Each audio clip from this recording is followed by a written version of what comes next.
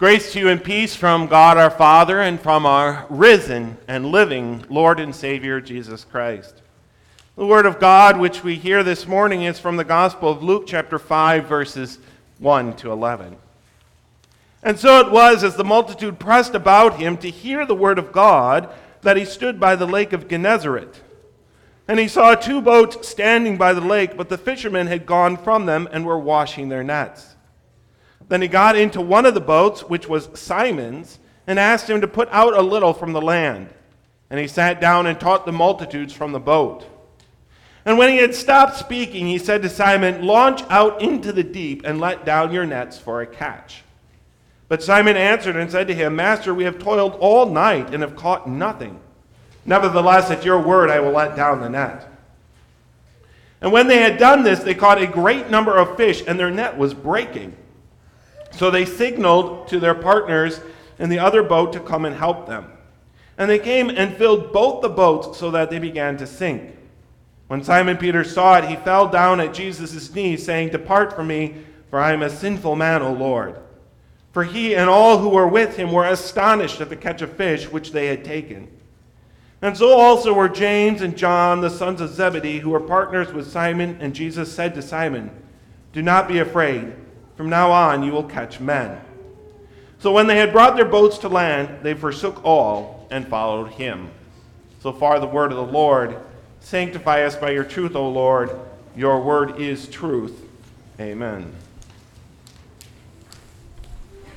What is the name by which you call this room where we sit now and worship and hear God's word? Many of you may be familiar with the term sanctuary. That term reminds us that this is a place of safety and refuge. A sanctuary, like a bird sanctuary, an animal sanctuary, a place where sinners come to receive the rest that Jesus promises us, to hear the forgiveness of sins, to be safe from the troubles and the turmoils of the world and of our own sinful lives. Another term which is maybe not as common, but which many of you have probably still heard, is the word nave. This is a nave. That is from the old Latin word for ship or boat. And it once again reminds us of that same safety, that same security. For in the midst of a troubled sea, Jesus preaches in a boat and calls us out of the troubled and evil sea into the safety of that boat of his kingdom. It's for that very reason that the place where Jesus' word is preached and people come to hear it has been known as a nave, as a ship, even from very ancient times, because of the text that is before us today. And indeed, it is in a boat that Jesus preaches the gospel in our text and today as well to you. Remember last week, the last words of Luke chapter 4, from our sermon text last week, from the verses just before our text this morning. Jesus told us, "I must preach the kingdom of God to the other cities also, because for this purpose I have been sent." And indeed, Jesus did go and preach the kingdom of God and still preaches it here in this ship, in this boat as well. In our sermon text, Jesus doesn't just preach the kingdom of God, but he presents for us a living parable. The account which is before us today is an example for us, a picture for us of the power of God's word and the way in which he desires to catch us and bring us out of this evil world into his kingdom. This preaching, this little boat is on the Sea of Galilee. And throughout Scripture, from very early times, the sea is a picture of evil, of turmoil, and of trouble. In Psalm 98, God assures us that he can protect and keep us from the raging sea. Psalm 89, verse 9, "You rule the raging of the sea. When its waves rise, you still them." In the book of Revelation, It is from the sea that the great evil beast comes. In Revelation 13:1, and I saw a beast rising up out of the sea. And because the sea is considered a source of tribulation and of suffering, there is no sea in heaven. According to Revelation 21:1, also there was no more sea.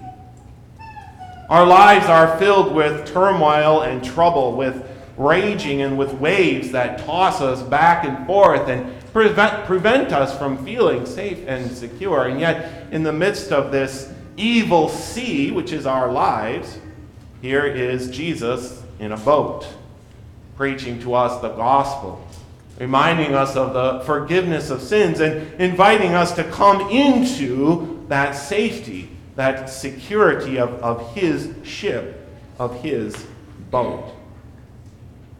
The fish of the sea are the people whom Jesus desires to catch with the gospel. And just like fish, we spend our lives swimming back and forth here and there, always moving, always in a rush to get someplace, but accomplishing very little. And what we might accomplish is quickly destroyed and washed away by the sea.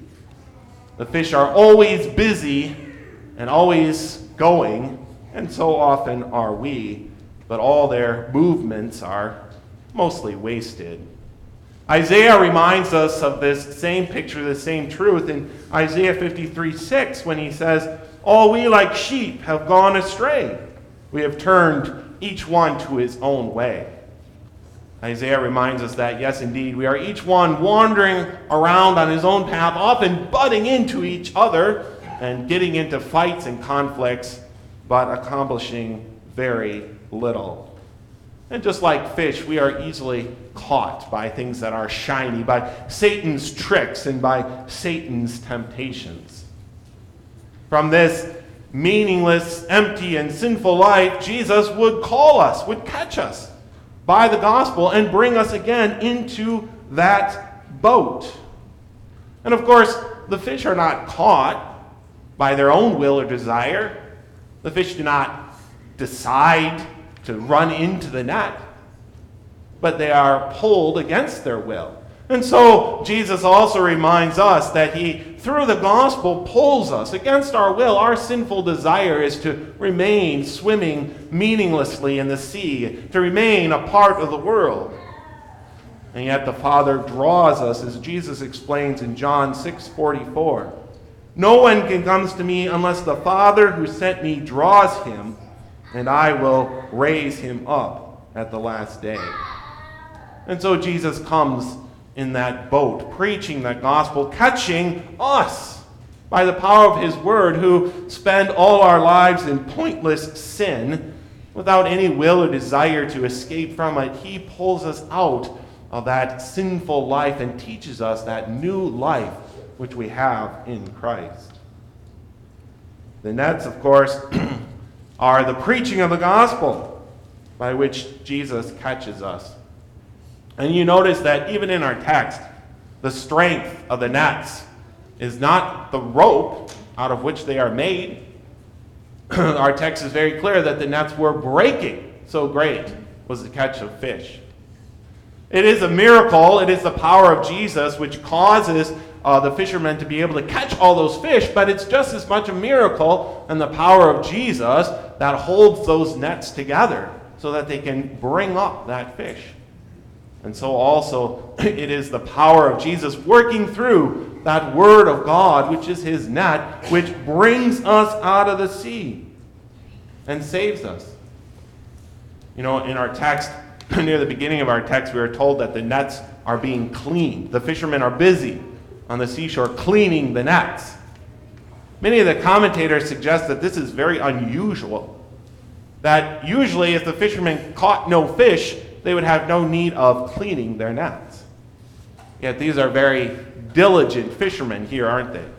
Because even though they were up all night fishing, they don't go to bed until they have inspected their nets, making sure that there is no holes or tears or any other problems, so that the nets are ready to be used for fishing again.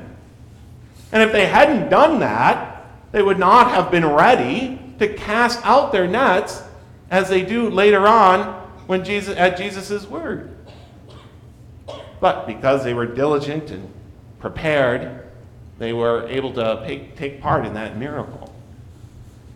God's word teaches us the same thing about being always ready, always prepared with the gospel. 1 Peter 3:15 reminds us, "Sanctify the Lord God in your hearts, and always be ready to give a defense to everyone who asks you a reason for the hope that is in you." We never know when God is going to call on us to share the glory and the joy of that which we have been given through Christ Jesus. We never know when we are going to have opportunity to fish for men. And so we ought to always be ready. And 1 Peter teaches us how to do this. How can we clean our nets? How can we be ready to cast out that gospel? Sanctify the Lord God in your hearts. Set apart Christ, God, in your hearts. And always be pondering his word. Always be rejoicing in that message he has given you. We've just recently come from the Christmas season in which we heard how Mary constantly kept every little thing that God did for her and pondered it in her heart. And that's what Peter is talking about here, that pondering of God's grace and God's mighty works in our hearts, so that when we have opportunity, we are ready to share that wonderful news. Look what God did for me and how he saved me from my sin. Jesus comes in that boat preaching that gospel to us and calling on us to hear that word and ponder in our hearts so that we might always be ready to cast out those nets.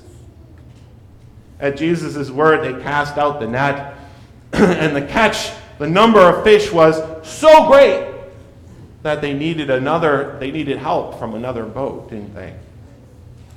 Elsewhere, Jesus has reminded us of this same truth, that the harvest is plentiful, but the laborers are few. Therefore, pray the Lord of the harvest to send out laborers. God's word is far more effective and far more powerful than we usually give it credit for. We are often astounded and amazed at what God's word can accomplish. The effectiveness of God's word to catch sinners is shown in our gospel reading and is seen throughout the history of the world as well. Only Jesus says that what we need is more laborers who are willing to cast out that net. Therefore, pray the Lord of the harvest. Jesus comes preaching in that boat, and the effectiveness of his word is astounding to us. Finally, in our text, the last thing that happens is between Jesus and Peter, and how Peter confesses his sin and receives absolution.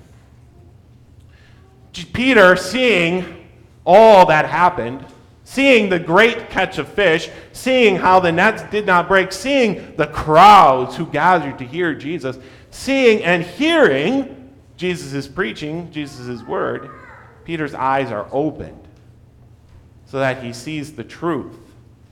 He sees not just a man, but indeed the Lord of glory, as Isaiah saw him in that vision that we read about in our Old Testament reading.